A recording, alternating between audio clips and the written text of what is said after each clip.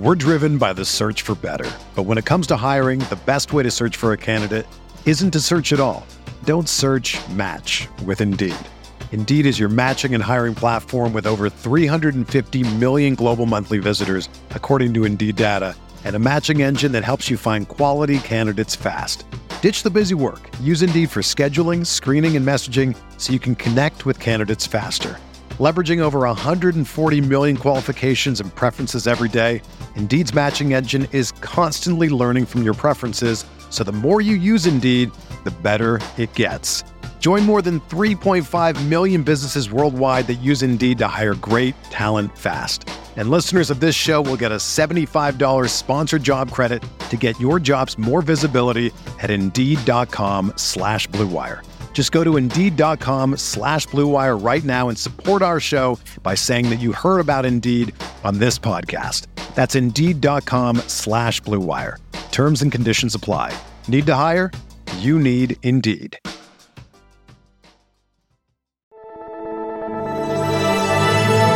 Blue Wire.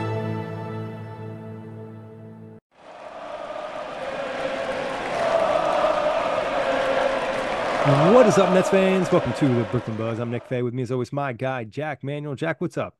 The trade deadline approaches. Yes, we are right around the corner, a couple days away, probably by the time you listen to this. And the Nets are likely to make a move. So we're going to jump into that and plenty more. Make sure you check the Buzz on all streaming platforms. But, Jack, what do you want to jump into first? Should we start with the Mikal Bridges stuff, Nick? Because that's the talking point that seems to be going around quite a bit right now in terms of the Rockets and their offer. There's obviously rumors every day about DFS and how many firsts the Nets were going to take for him and Royce and Spencer. But it seems to me the one that is the big kahuna that could change the trajectory of the franchise is all these offers, and now Houston getting into the Mikal Bridges sweepstakes. Yeah, and I think the interesting thing about the Mikal Bridges stuff, we've heard 3 or 4 times in the last maybe 2 months that Mikal Bridges isn't getting traded. I think that's pretty interesting. Usually hear it once or twice. It just seems like a little bit much, especially Houston, talking about willing to send Nets picks back. I think that's always something when there's a little bit more detail, it feels like there's a little bit more credence sometimes. So I think that's pretty interesting. And obviously, it doesn't seem like the Nets are going to trade Mikal Bridges, but I think, going to the deadline, we probably would have said maybe 1% chance. Now that feels more like 5 to 10%, maybe even a little bit higher as the days approach, just because of, where the Nets are at and how aggressive Houston wants to be in terms of trying to acquire him. Yeah, it was like he's priority number 1 on their list in terms of acquiring.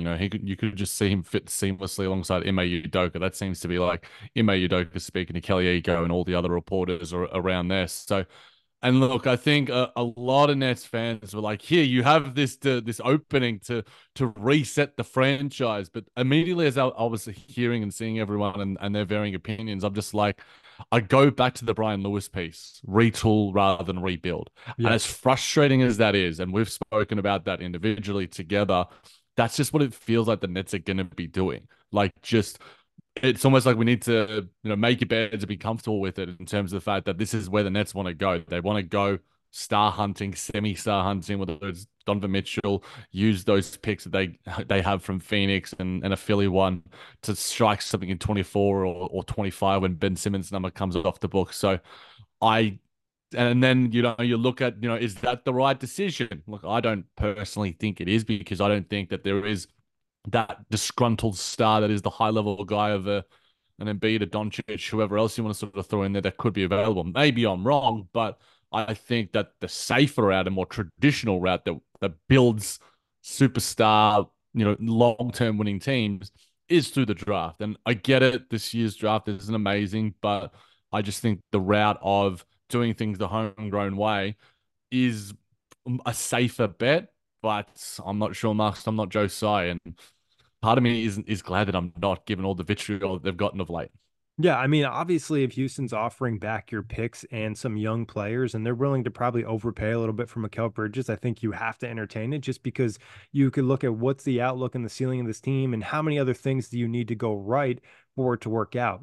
Now if you acquire some of your picks back, that gives you a little bit of a cushion and flexibility in terms of moving forward with the moves you're going to make. So it's pretty interesting in terms of the outlook, but also, I think, like you said, based off of what we've heard from Joe Tsai and all those different things in the past, he wants to be competitive. He wants a retool rather than a rebuild. So Mikel is likely to still be here. I think there's still a chance they could trade off some other guys and land first round picks and, not necessarily rebuild, but at least have more draft capital to take swings in the draft and potentially trade up. So we'll see how it all plays out. But I wouldn't expect Mikal Bridges to be traded, but it wouldn't be the craziest thing to come across, from Woj or Shams, whatever, over the next couple of days. Yeah, and the thing is, the retool rather than rebuild thing somewhat frustrates me because we're over halfway through the season right now, and the Nets are 11th. Like, Yeah. and it's just like how much are you retooling here to become an average team that's going to be in the play-in from 7 to 10? The Nets, like if they get a DeJounte, they offload DFS and or Royce and Spencer. Like, how much better are they going to be like that sort of average-ish team? And it's just, and especially given how weak the East has been, like the Bulls of late have been firing, under the likes of like Kobe White and giving him the opportunities. Atlanta have been in and out, in and out. Jalen Johnson's been a nice little bright spark for them. And Trae Young is, an all-star caliber player. Where are the Nets? Like the Nets are just like feel like they're a run below that and Yeah. making moves to get And that's a better, pretty bad which I space to be. that's an awful space to be, Nick. So like if you're already closer to being, the Wizards, the Hornets, those sort of teams in the East, then and the Pistons, probably not the Pistons, but you understand where I'm sort of saying that sort of lower tier, and you're given the opportunity to like go back into there, then why not do it? Like give the keys to Cam Thomas, let him thrive, let him showcase his opportunities, give some opportunities to Jalen Wilson, Noah Clowney, those sort of guys.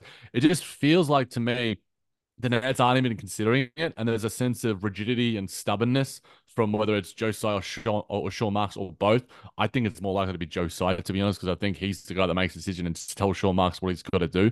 The whole thing, New York can't handle a rebuild, all that sort of bullshit. I don't buy into that. I just think that that's him trying to spin things in a way that makes fans believe, the sort of stuff that we read from the likes of Brian Lewis and other reporters. So I just think that discounting this opportunity seems somewhat rash and a little bit misguided. But there's been plenty of those sort of decisions that Sean Marks and the Nets franchise have made over the past couple of years, to be fair.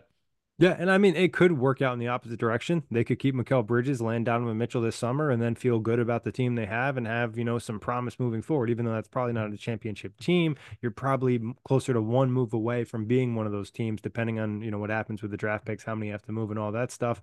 Or like you said, free agency 2025.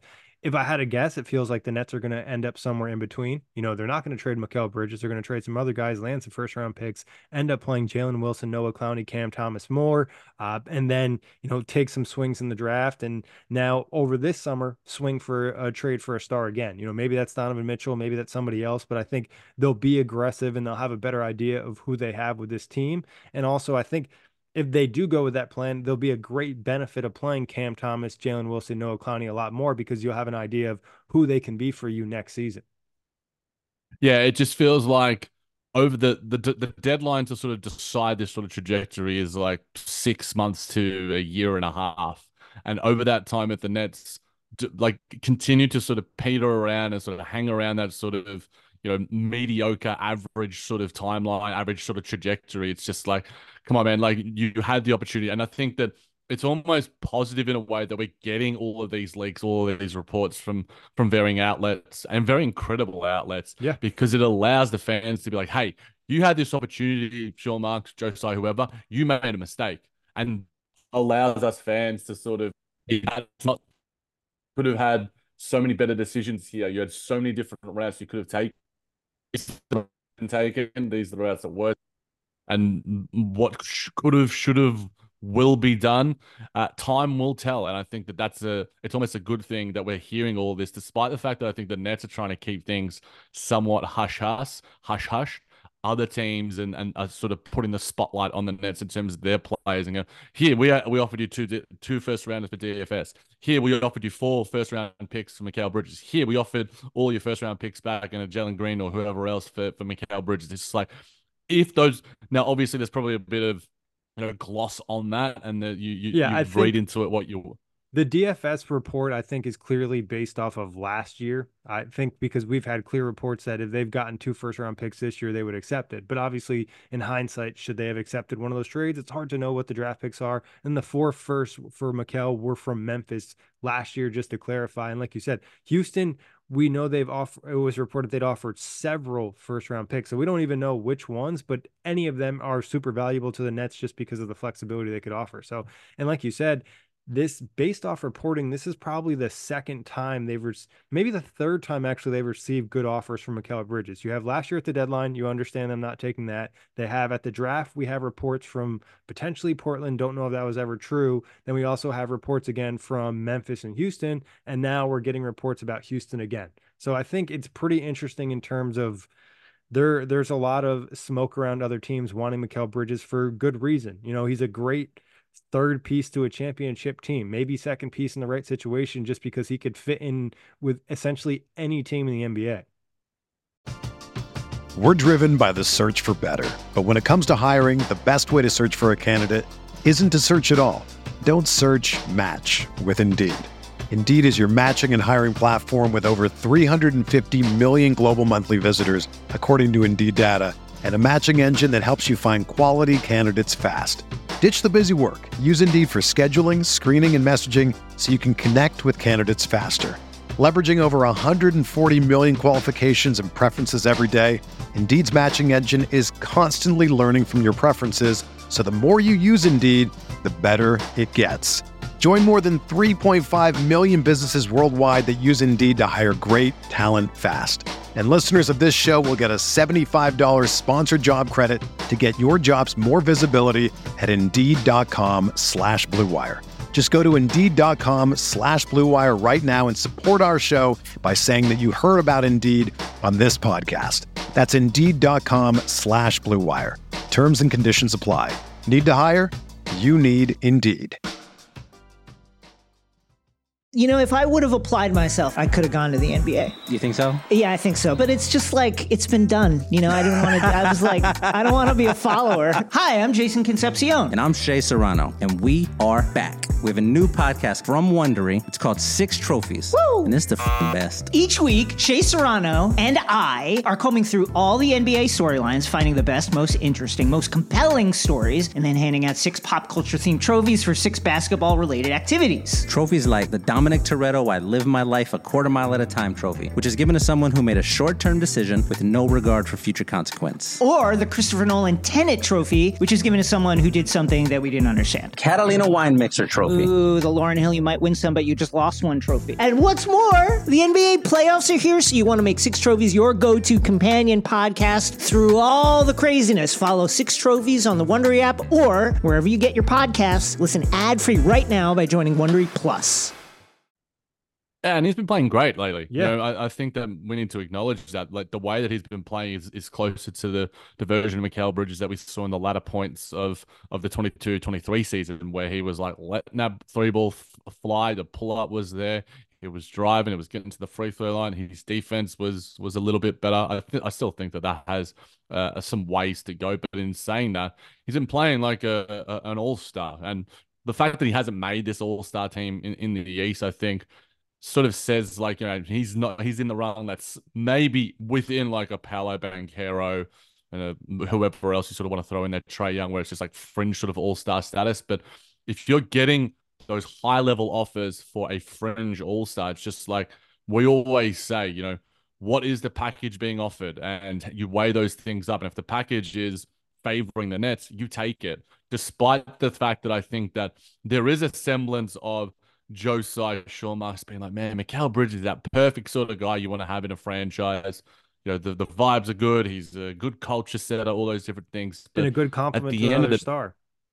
A great compliment to another star. One of the perfect compliments. It's like Paul George, I think, is the best compliment to another star that you can have out there. But Mikal Bridges is probably in the tier 2 of guys that are in that sort of realm. But I just think that if you are an NBA franchise owner, if you are the GM of an NBA franchise, your job is to make the hard decisions. Yeah. And this is a hard decision to like look beyond yourself, look beyond your own and weigh everything up. Now, I'm sure Sean Markson is probably doing that, but I do think and this is probably just me reading tea leaves that we see day after day and hear from specific reporters. It's just like I think a lot of this is being Joe Tsai led, and that is unfortunate because Joe Tsai saw, "Oh, okay, well, we got those yes ratings. We sold out those season ticket holders. Kevin Durant was back, and we sort of saw like, okay, that's what that got me the stuff in my pocket. That's what helped me, increase the value of this franchise.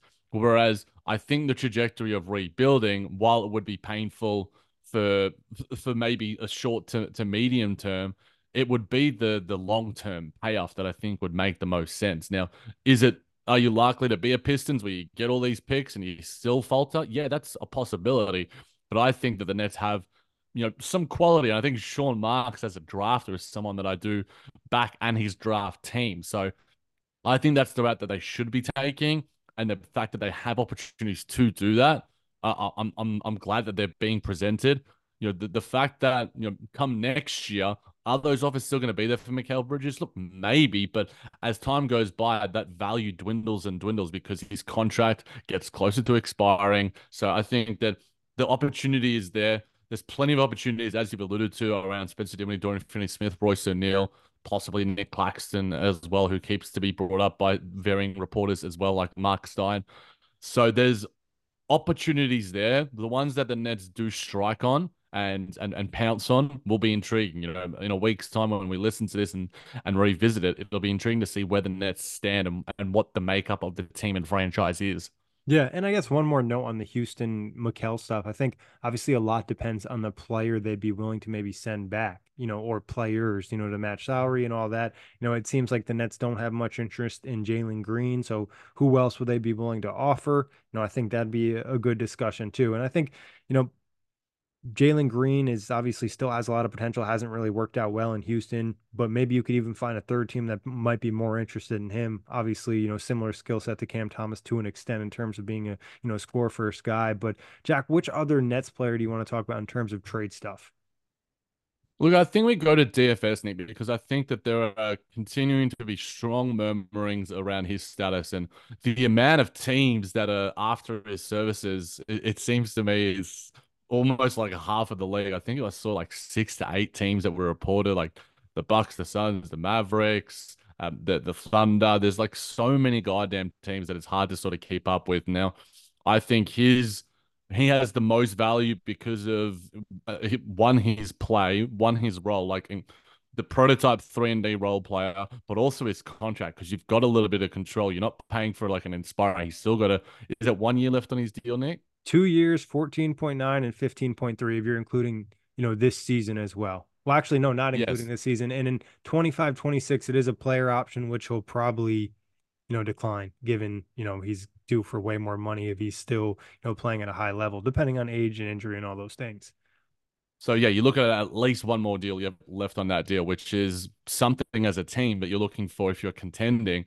Like if you're the Thunder, if you're the Bucks, if you're whoever else, it's like, man, we got this guy and we're going to have him for next year. The Mavericks obviously will be clamoring for him to come back, but I don't know, throw in Josh Green maybe and the Nets will consider it. But in saying that, it's more than likely than not that I think we see DFS offloaded to some other team in the East or West. Do you think, Nick? Yeah, they said DFS or Royce will pretty much be moved. One of those guys, and obviously, as you mentioned, Dorian Finney-Smith has had more suitors, and obviously is more attractive, is a better player, has another year on that contract, and can just do a lot. I think a lot of the Western Conference teams, I think the strongest interest has probably come from the Lakers, the Heat, the Bucks, the OKC Thunder, and the Sacramento Kings. I think those are teams that have been tied pretty strong to him, and they all have probably the avenue other than the Bucks to really acquire him. And maybe the Bucks could even get creative, with something. Yeah, and look, then you'd have to throw in those like billion seconds that they have to sort of look. We saw Steven Adams go for 3 seconds, to Houston. Now the nature of those seconds we don't totally know yet. I'm not sure if it's been reported, but that's something I think more likely that Royce O'Neal's going to go for. I think it'd be his status as a role player is closer to a Steven Adams, where I think DFS is a high level guy. Like you can maybe the report is the Nets are asking 2 first. Yeah, and look, you always set the bar high, And if I think the ultimate trade partner would be someone like OKC who has a plethora of picks as well as some young talent. Usman Jang, Trey Mann, well, Case of Wallace is the dream, but it's not happening. So I think that you look to what all the packages, the Nets could garner and you strike on it. And I would be surprised if the Nets don't. But I've also been plenty surprised about the Nets and their lack of moves at different points in time. I think that maybe it's not DFS that gets moved. Maybe Spencer Dinwiddie is the more likely one. And given his level of play and the strong rumors around him and that sort of DeJounte Murray, D'Lo, Spencer Dinwiddie three-way sort of deal, that one seems maybe it could be more likely. And look, DFS is going to retain some value. So if the Nets are going to be that sort of team that wants to be pretty goodish, DFS is the guy that you probably want to retain, and you'd probably rather offload a Royce and a Spencer, and that allows more time for the likes of Jalen Wilson and some of the young guys to contribute. So, yeah, maybe DFS isn't the one because he has the most value, and if the Nets don't get quality compensation for him in some sort of trade, maybe you retain him.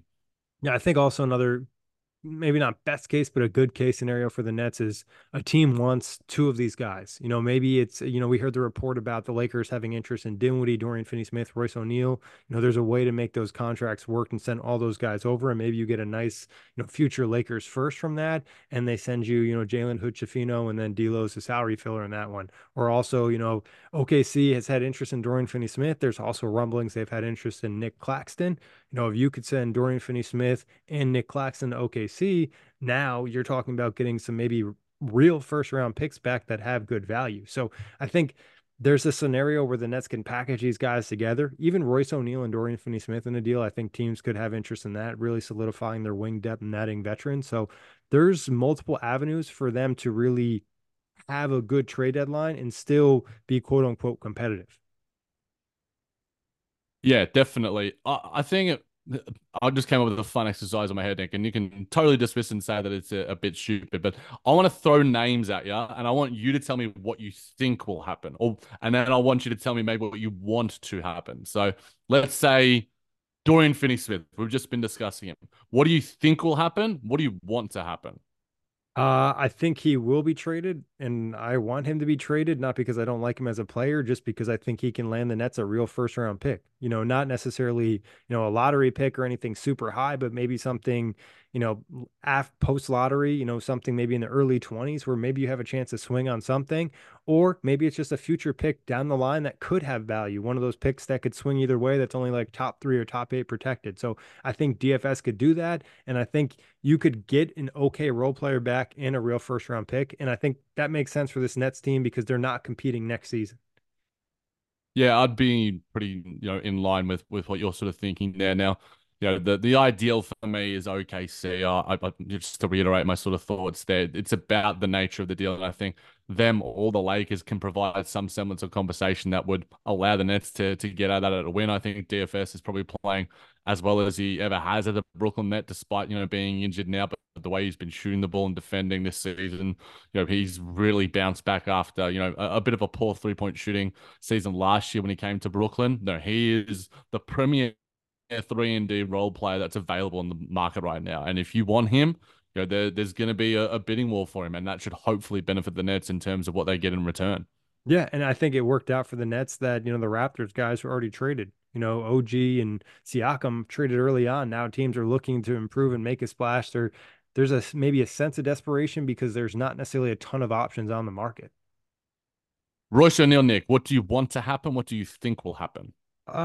This is a tough one. It's really hard to predict here because I think he doesn't necessarily have a ton of value. And like you said, you land multiple second round picks with him. So the Nets, I think they end up keeping him. And I mean, I would prefer for maybe them to move him, but if the second round picks aren't great, then it's okay. Like I think he has value to the Nets, and I think there could be a chance that there is a level of extension at the end, especially if they're moving for Donovan Mitchell. Obviously we know the relationship he has with Royce O'Neal, so that's something to play a part. And obviously Royce, I think, is a good vet, and if you're only landing some like bad second round picks that are like heavily protected or something like that, maybe just keep them. Yeah, I was literally, waiting for you to sort of say the Donovan Mitchell thing, and if you didn't, I would have pounced on that because I think that there's been so much smoke around Donovan Mitchell and the Nets and Royce O'Neal and his relationship. Like, it's part of the reason why I'm like, man, maybe the Nets should retain DFS in case Luka becomes really disgruntled in Dallas.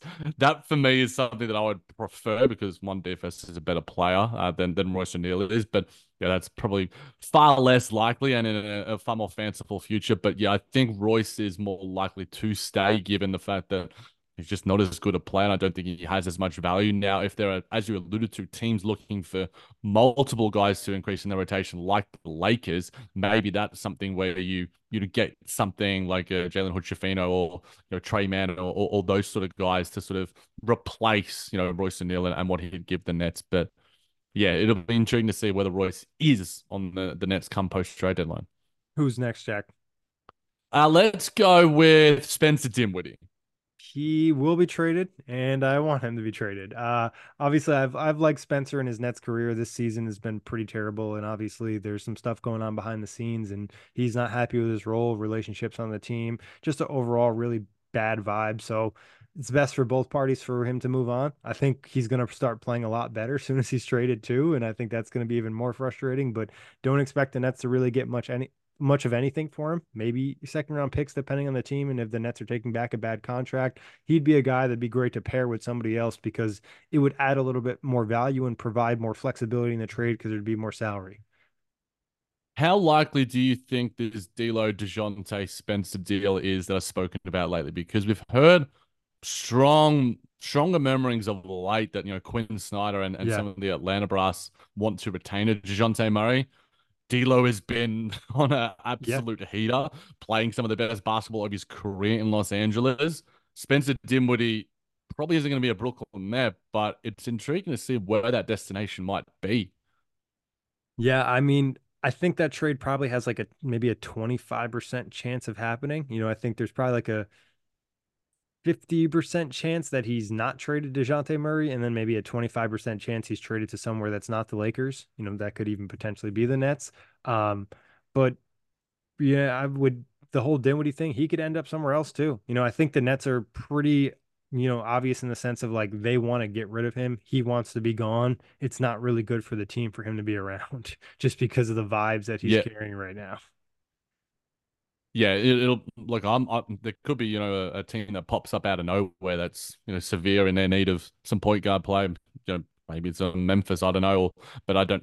I think Golden State had interest at one point in Spencer Dinwiddie as well. I don't know if it was this season or over the summer, but they could look to spice things up. I think any team that has like Spencer Dinwiddie for Kuminga. I'm all about that, Nick. Give me that Spencer Dinwiddie for Kuminga deal. Yeah, I mean, there's some different options. I mean, that could also be a package deal. Dorian Finney-Smith and Spencer Dinwiddie going out there. Maybe they send back like Chris Paul to match salary, and it hasn't necessarily been a super great fit out there. And he has a 1 year left on his deal after this too. So, it could pop up. 20 million's not that crazy in terms of Spencer's deal.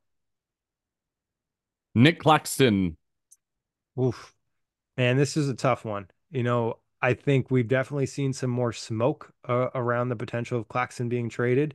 And just because that smoke's increased, it gives you a feeling that the Nets aren't super confident in re-signing him, or they're also not sure of his long-term fit. And I think if you're questioning that right now, and the season's not necessarily going to go well, I think the Nets should probably trade him if they don't feel confident that he's going to resign or they want to resign him for his number. You don't want to, lose a guy like that for nothing. So I think moving Claxton might be the right move for this team if the package is out there. Obviously he is on an expiring deal, and you'd need almost a handshake deal with this new team to really get good value. So it pains me to say, but I think moving him might be the right move if you're not confident you're going to resign him.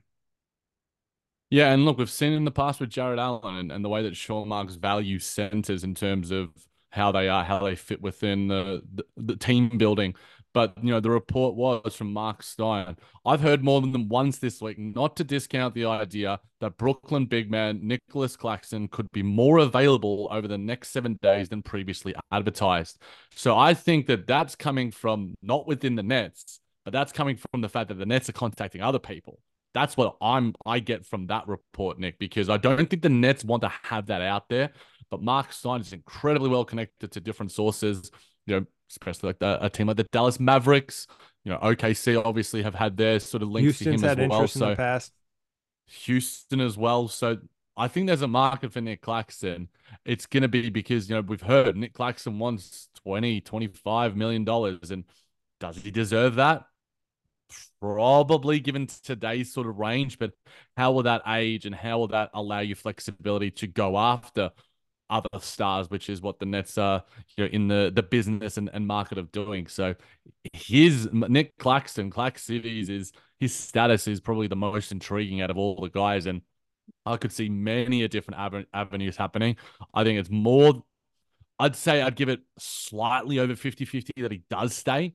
But the more that I'm hearing, the less likely I'm feeling that way. Yeah, it's almost 50-50. I think right now I'd say 60-40, but if we hear one more report, I'll start going, more. People had mentioned Memphis just moved on from Steven Adams. Maybe that's a team that could swing for him. Him and Jaren Jackson Jr. would be awesome. Dear Lord, that defense would be freaking insane. Yeah, I mean, they have to make up for a lot of like shortcomings from Ja Morant in terms of defense too, so it could work out pretty well for them. So that'd be kind of fun. So it's on the table. I think there's a lot of teams that could trade for Clax because of his contract only being just under $10 million. Like almost any team in the league could find a way to make it match. It's just a matter of, do they have a first round pick the Nets would want or something like that? I wouldn't be surprised if the Nets landed something decent for Clax too. Obviously the expiring deal, but like I said, it would be a handshake almost that he's staying with that team.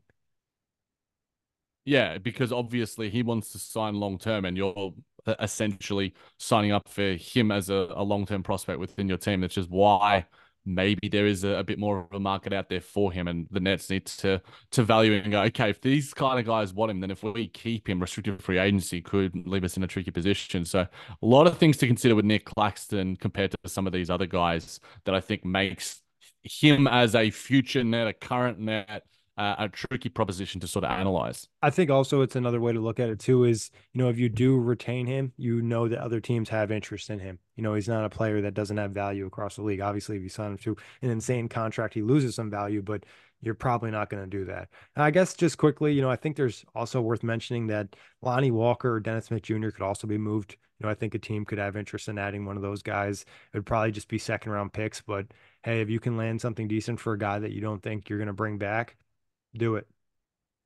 Yeah, I think the Bucks seem the most likely for Dennis Smith Jr. Like if you can, they're in a desperate position right now, and if you can pounce on that desperation and get some quality seconds for him, and then I'll maintain, I want one of those two guys to be in net long term, preferably Lonnie Walker. I'm just a big fan of his. But in saying that, if you can pounce on another team's desperation, one of those sort of contending teams that really wants to bolster, the depth in their rotation and the quality in their rotation, then you do it. And that shows, that'd be a little tick on Sean Marks in the offseason that he did have last year.